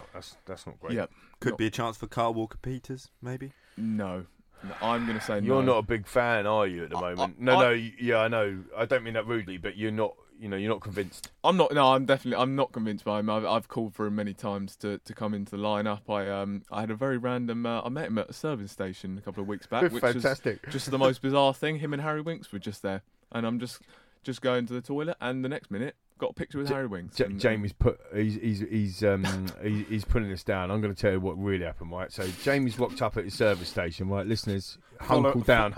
Following the tracker that he put on Kyle Walker-Peters' car. So he's rocked up at the service station, obviously to have a loo break or a washroom break or whatever. Kyle Walker-Peters and Harry Winks are there, so he gets a picture with them, and he finds out that they've just gone and raided the pick and mix. Oh, yeah. They've raided the pick and mix, right? So Carl Walker-Peters gone back on his bus or the coach with a massive bag of pick and mix. All the players are tucking into his pick and mix. We're going to run. We'll play out of 12 points. We get 1 point. Yeah. Sweet game. It's pick and mix game. Yeah, pick and mix game. It's true. True story, that. As long as it's not lasagna. I did have to admit, when I put the picture up on Twitter, just because I was so excited, I had to crop the sweets out of his hand because I was thinking that's a bit harsh to put him, the first snitching on him. Oh yeah, well I sent it to all my mates, and the first thing they're like, "Oh, he's got sweets," and I was like, "Oh, but they should be allowed to have sweets." No, exactly. You've got to have the odds. So it was pick and mix. It was lasagna. Back in 2005 at West Ham, and was it 2005? It was 2005, I think. And it's Sweetgate, Pick and Mix Gate, right? That's what we're calling it. Pick and Mix Gate. If we don't get in the top 4, it was that Pick and Mix bloody service station. We're blaming the toffees and not the Everton ones either. Coming up, we will be looking ahead to the different Liverpudlian side in the form of Liverpool, and the fact that Spurs have done quite a lot of travelling over the international break. Could that get in the way? This is Love Sport. It's the Spurs fan show here on Love Sport Radio, and obviously every player, when they represent their nation, has to hop on a plane, or almost always they hop on a plane, a bus, a ferry, whatever it may be, and they do quite a bit of travelling to face whichever country it is they're playing against. But even in the scale of international travelling, Spurs players have done a significant amount in this international break. They've done a lot more than any of their top 6 rivals. Do you think that's going to be a problem against Liverpool? Because I get tired whenever I go on like a 1 hour train journey, let alone flying across the world. Do you think we'll see this fatigue on the pitch? I'd be interested. I mean, I think the break that we've had 3 weeks off now, so I'm very interested to see how we're going to react to that. I mean, last time we had a break, we had 10 days off before Burnley, and that didn't quite go to plan, did it? Didn't go well, did it? No. So, I mean, I think that certainly have somewhat of effect. We're going to have to be totally on our game. I don't even need to say that. The intensity is really going to need to be there. So I'm more worried about the 3 week gap and the intensity still being there. But I think that will be a slight effect. I think the travelling. I think the key difference here is a massive difference. Is that we are underdogs, right? Yeah. We were before that Burnley game. We were 3 points, I think, behind Liverpool. And going into that Burnley game saying, we can put pressure on. We're now 15 points behind them. It's been an absolute shocker. Let's put a red line under it. We get it. And it's the business end of the season, like we said last week. And I think Chris Cowling absolutely summed it up perfectly when he said, we need to turn up. We have that. We make sure that we're there. And I want to see like a Dortmund-esque. If we need to defend, I want to defend like we did against Dortmund. And if we get the opportunity to attack on a counter, I want to put these. I want to put them to the sword where we know best. I don't want to be on the back foot per se. I want to have a plan. If we're going to play on the back foot and counter attack them, I want to have a clear plan of how we're going to execute it, like we did against Dortmund. Yeah. And if we go toe to toe with them. That's our best foot forward and going toe to toe with them. Then I want to make sure that we're ruthless and we have our chances. Against Southampton, we could have been 4 up, but we weren't ruthless enough. We'd just been waxing lyrical about how good Harry Kane is, and ironically, he scored that game as well. But he could have had hat-trick. And the reality is, I don't want to be critical of them, but you've got to put your chances away in the Premier League. So if we get chances against Liverpool, we have to score them, and that's so basic and silly what I'm saying, but it's true, isn't it? Yeah. And actually, no mistakes, because the last time we played in Wembley, it was mistakes, and a lot of the times we've been on the back foot or behind or even losing games or whatever is because of our mistakes. It's not. If Salah takes on 5 people and pings one in the top corner, sometimes you just have to put your hand up and go, well done. Like Wanyama's goal against them last season. I mean, it was just an utter rocket. Yeah. You can't do anything about that. You just have to go, wow, that's football sometimes. Yeah. But the reality is when Foyth gives the ball away or Dyer's header goes on for Man United win last year and or somebody slips over or Danny Rose lets the ball go through his legs. I mean, come on, guys. You've got to switch on and make sure that we're at it. And if we're at it, we can beat them. How relevant do you think that underdog status is going to be? Because it's a massive game for Liverpool. Obviously, they're chasing a first ever Premier League title. That's a great point, John. Yeah. But it's an equally massive game for Spurs in the sense that you're there chasing top four. Yes, they're chasing the title. You're not. Yes, they're arguably historically the bigger club. But actually, in terms of the significance of the game, it's of equal importance for both teams. Do you think they do go into it as favourites? Oh, I think they certainly do. They're certainly playing much better than we are at the moment. We're obviously not playing well at all either. I think that, I do think that that's going to have somewhat of an effect. And I think that we've seen in the past maybe Spurs struggle to kind of deal with that pressure. And there is huge pressure on us because we're going to be going in with Arsenal, Chelsea, and United all hot on our tails. So I'm very interested to see how we're going to be able to handle that pressure, but at the same time I think you make a great point. I think that Liverpool, there's huge pressure on them also, so I do think that going back to that Dortmund performance, maybe playing in a similar style to that where we kind of defend and go to frustrate and we really silence the arena in Germany, so I think that's probably the way that we should be going to approach the game, in my opinion. Yeah, I don't disagree with that. I think we talked about it last week on the show, and I think that Liverpool on their day are devastating. They can beat anyone in the world without a shadow of a doubt, and fair play to them. And I think the rivalry between the Spurs and the Liverpool situation has got to the point where Liverpool ain't won anything for 9 years, 10 years, 11 years, whatever it is. They ain't won the title for 30 years. Spurs are in the same situation. Liverpool have spent vast more amounts of money than what Tottenham have, even though people might take them up on net spend, but that is the reality. And Liverpool traditionally are a much bigger club than Tottenham Hotspur. I'm not going to sit here and say anything different. They are. Let's call it how it is, really. But the reality is they've got an amazing team. They've got a great manager. They've got an amazing home record that this season reminds me of the old White Hart Lane in terms of our old records. Like, we went unbeaten in the last ever game at White Hart Lane, and they can do the same thing at Anfield. So it's a very, very tough place to go. And I think we talked about it last week as well, touched upon it, about that kind of nastiness and the way that they welcome in the bus for City game. And anyone that can destroy City, let's be honest, they're amazing. And I think that's the biggest issue with this Tottenham side and under Pochettino. And again, I do think it's an attitude, strength, mentality thing, and having that belief. If you walk out and think that you're already beaten, and we talked about this last week, you're going to get beat. You have to go out there and think that you're going to win, and that's how they're going to change it around. And Pochettino, under his stewardship over the last 5 years, we've now gone to most away grounds, tough places to go, and got a result, and got a win, and we haven't done that at Anfield yet. So, is it on the cards? It could be on the cards, and as you say, Lee, you've got to go into it hoping to win, but Liverpool are a tough side. They are a side to be worried about, and coming up in just a moment, we'll be hearing the Liverpool side of things. This is Love Sport. You are listening to the Spurs Fan Show here on Love Sport Radio with me, Johnny Burrow. I'm joined in the studio by Lee McQueen of The Last Word on Spurs and Jamie Brown of the Daily Hotspur. And I'm delighted to say we're also joined on the line by Matt Addison, who is a journalist covering Liverpool for the likes of the Liverpool Echo. Good evening, Matt. Thanks very much for joining us. You confident going into this game? Evening, fellas. Yeah. Evening, buddy. Certainly it's a game to look forward to, I would say. Two top teams going at it, and usually when Tottenham play Liverpool, it's usually a good one to watch. Matt, sorry, Matt, it's Lee here. How you doing, buddy? You okay? Oh yeah, okay. Yeah, good. Can I ask you, how do you as fans, as a successful opposing club, view Tottenham? Like, how do you view us? Like, because you just said there, two top teams going at it. In your view, are we a top team? For me personally, absolutely, yeah. Excuse me. You just got a lot more popular in the room, by the way. Yeah, I mean, for me at the moment, I think Manchester City and Liverpool are certainly the top two in the Premier League.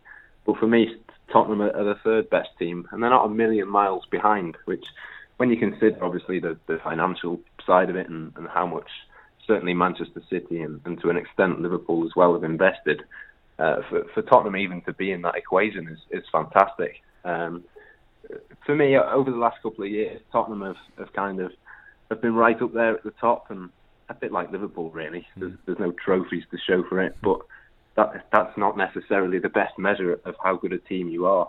For both teams to still be near the top of the table, still be in the Champions League at this stage, I think, obviously I'm going to say that Liverpool are better than Tottenham, but there's certainly not a massive amount in it. Cool. I think one player I'm going into the weekend I'm absolutely terrified is Sadio Mane. Now, I kind of seen all the praise has gone maybe elsewhere, the likes of Salah. What have you made of his season, and do you think that maybe he's been slightly underrated this year?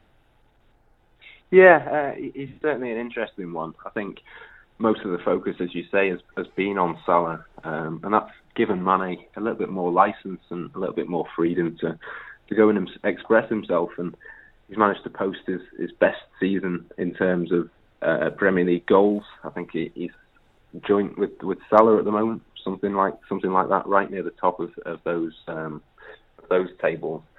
And certainly the last month or so, he's been absolutely electric. There's a slight concern from a Liverpool perspective that he played on Tuesday night for Senegal. Slightly unnecessary, I would think, given it was a friendly. But hopefully he can come back. He's not picked up any injuries or anything. And certainly we'd imagine that he'll be a key player for Liverpool on Sunday. Obviously, Jamie's just said there that Sadio Mane is the most frightening danger man for Liverpool this weekend. When you, as a Liverpool man, look at this Spurs team, who is it that worries you? 100%, it's Harry Kane every day of the week. He always seems to score against Liverpool. He scores against everyone, Matt. That's true. That is true. Yeah, Liverpool can't give him a chance because we know how clinical he'll be, and certainly he's Tottenham's key man from my perspective.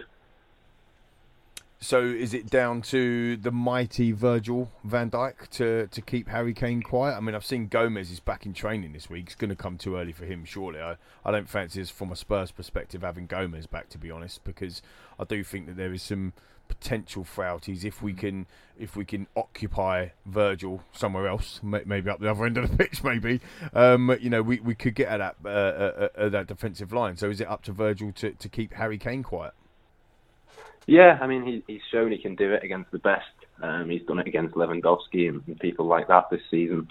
But certainly the main task will fall on Virgil van Dijk and probably Joel Matip alongside him, who's not been doing too bad himself recently. But yeah, you'd imagine that Harry Kane and those kind of players will try and keep themselves as far away from Van Dijk as possible and maybe target the fullbacks or target Joel Matip. But even if they get past the two centre-backs, Alisson, of course, in goal has done really well this season for us and made a huge difference. So it's going to be a tough task, I would imagine, which hasn't always been the case. Liverpool haven't always been defensively that brilliant, but certainly this season they seem to have tightened it up a little bit. Yeah, speaking about fullbacks, I know Trent Alexander-Arnold is a bit of a concern for Liverpool. I mean, is he a player that's going to feature on the weekend, or is Klopp trying to keep his cards close to his chest? Yeah, I'm pretty sure that Trent will be able to play. I know he's been missing from England duty, but I'm pretty sure he'll be back. He'll be a key player going both ways, I would think. Obviously, defensively, that's his main task, but he's a big outlet for Liverpool as well in an attacking sense.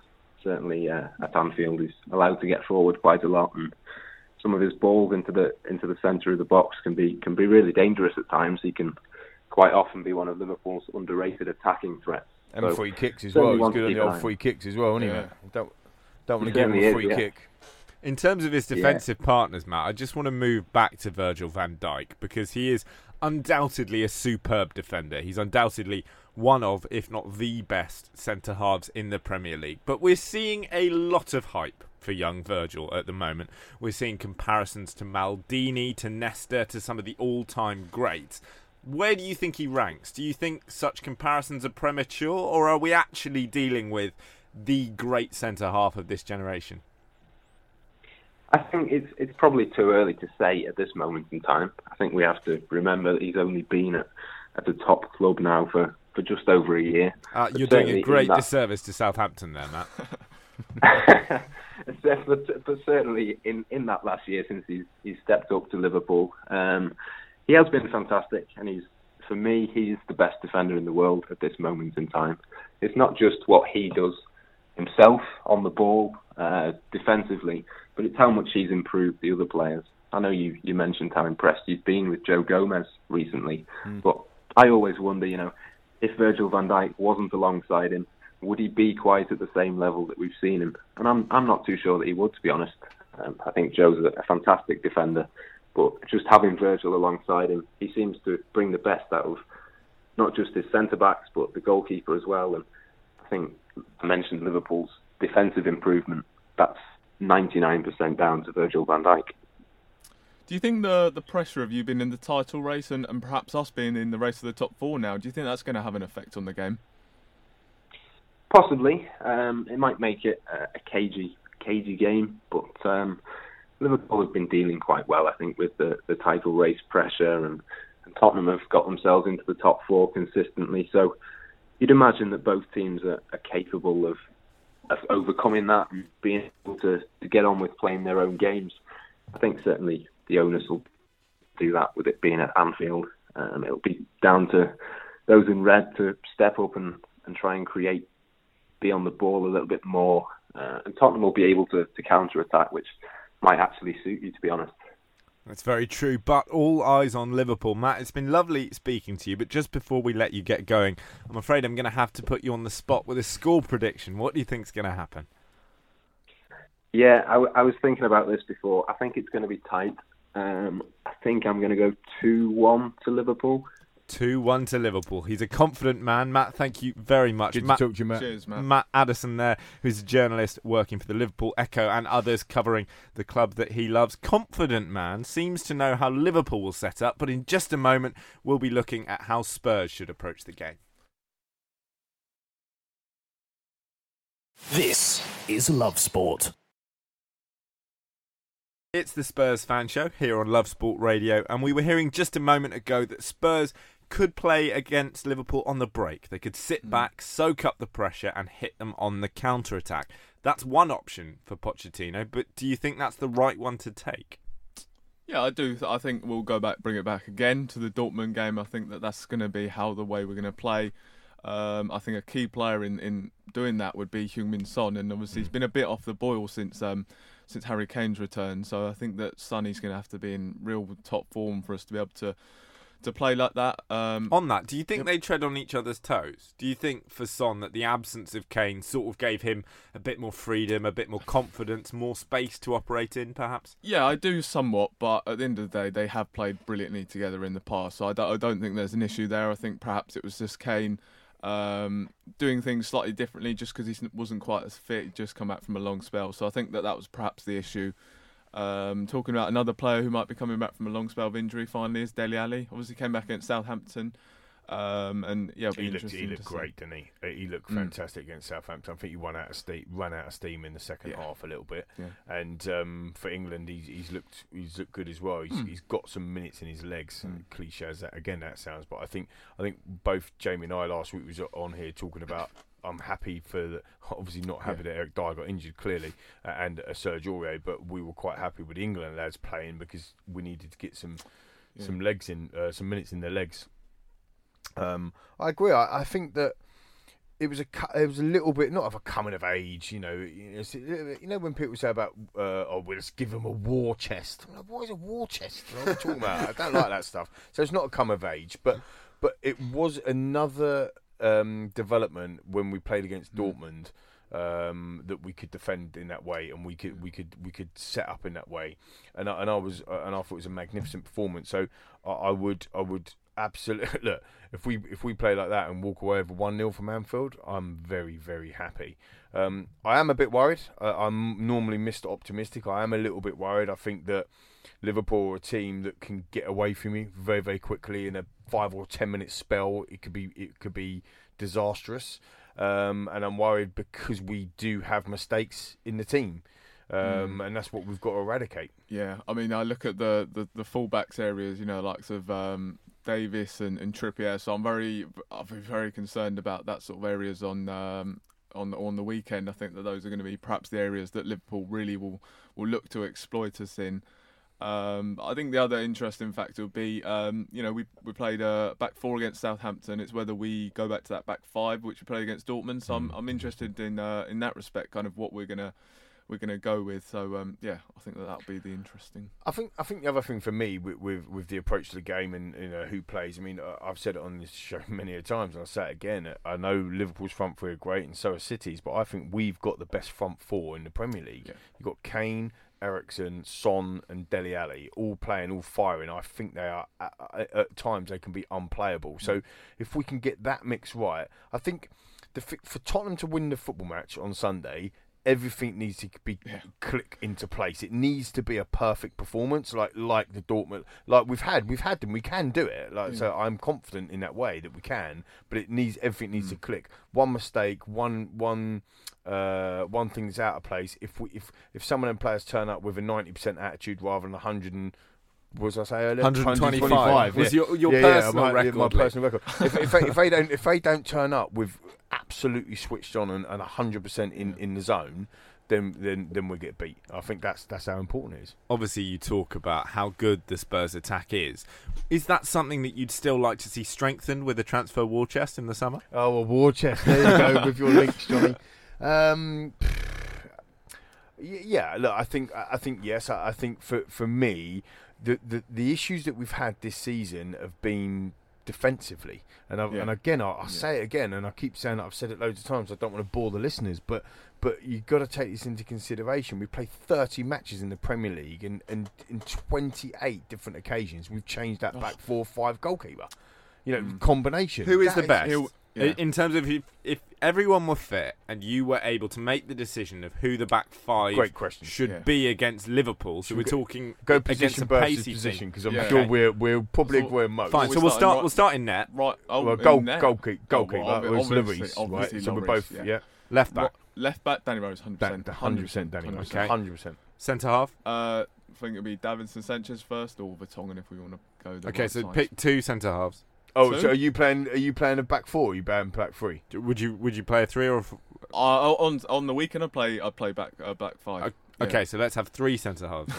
Okay, so Sanchez, Alderweireld, and Vertonghen. Again, no argument. And assuming they're fit, we know they're not, but assuming they are, who starts at right wing back? Sergio Aurier. Yeah. Oh, right. Okay. So hang on. Yeah.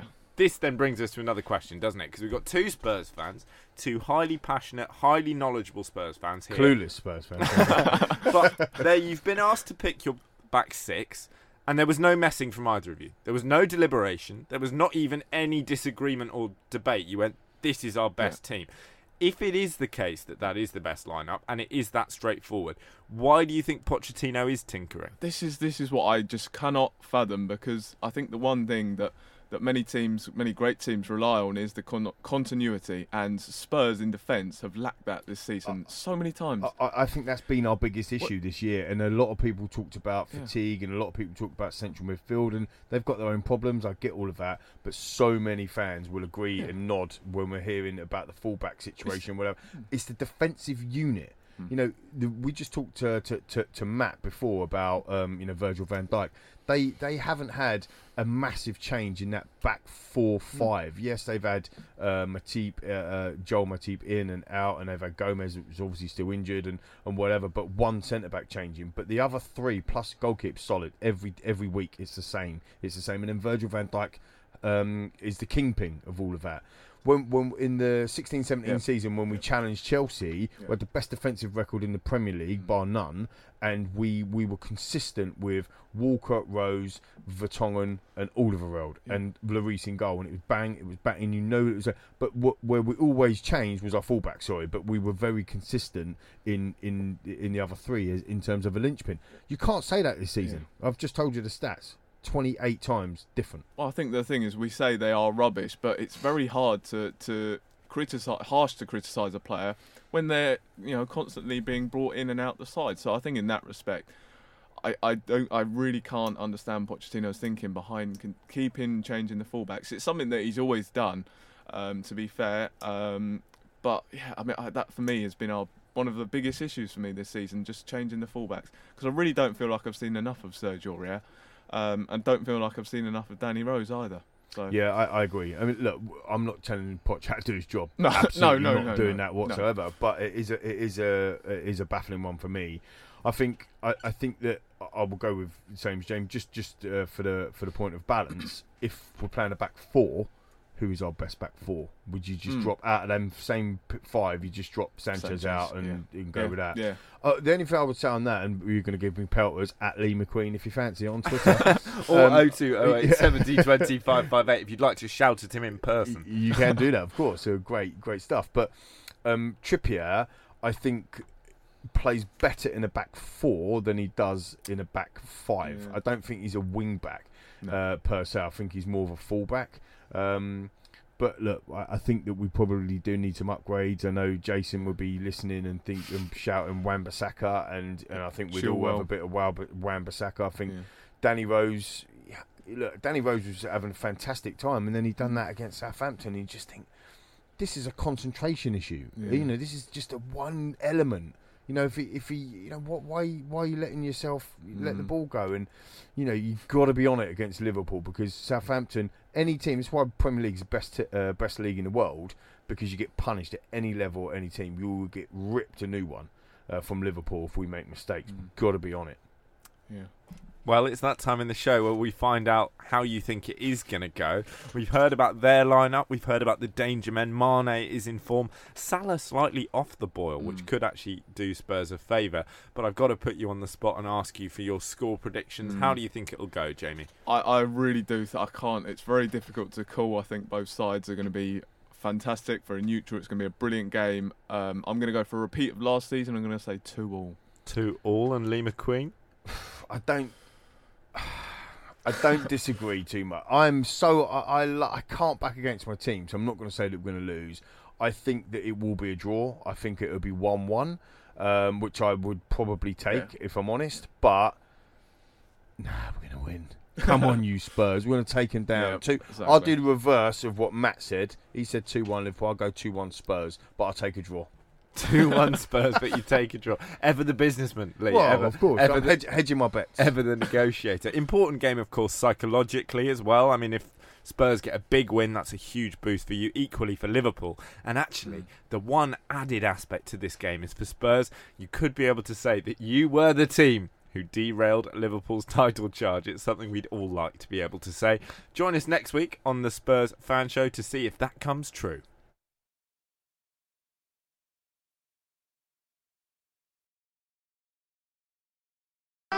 Thanks for downloading this podcast from Love Sport Radio. For more, go to lovesportradio.com for all the latest podcasts, news and views. Or for more, follow us at Love Sport Radio on Twitter.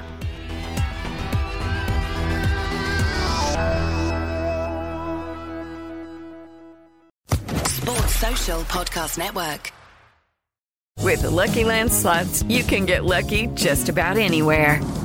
This is your captain speaking. We've got clear runway and the weather's fine, but we're just going to circle up here a while and get lucky. No, nothing like that. It's just these cash prizes add up quick. So I suggest you sit back, keep your tray table upright, and start getting lucky. Play for free at LuckyLandSlots.com. Are you feeling lucky? No purchase necessary. Void where prohibited by law. 18+ terms and conditions apply. See website for details.